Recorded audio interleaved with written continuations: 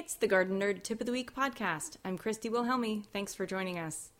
October to-dos. Fall is here and there's a mad scramble to get things done before cold weather sets in. Here are a few tasks to take care of in the coming weeks.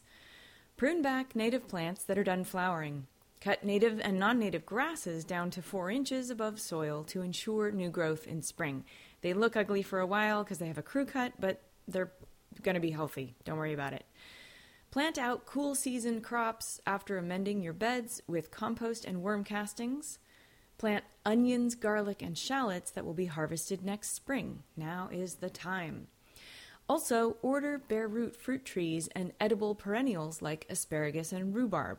They will be delivered according to your hardiness zone. So here in Los Angeles, we plant bare root trees in December or January when they show up on the doorstep. So you get a little Christmas present. It's kind of cool.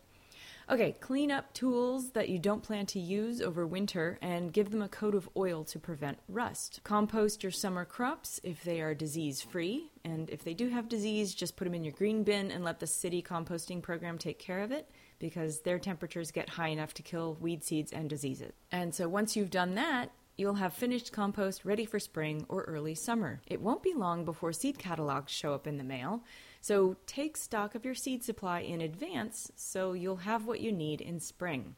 I have a running list that I keep of stuff when I run out of seed packets, so I know what to order when the seed catalogs show up. Find more tips for your fall garden season in 400 plus tips for organic gardening success. It's available for Amazon Kindle, and if you don't have a Kindle, you can download their free app to any mobile device or laptop or desktop. Happy gardening!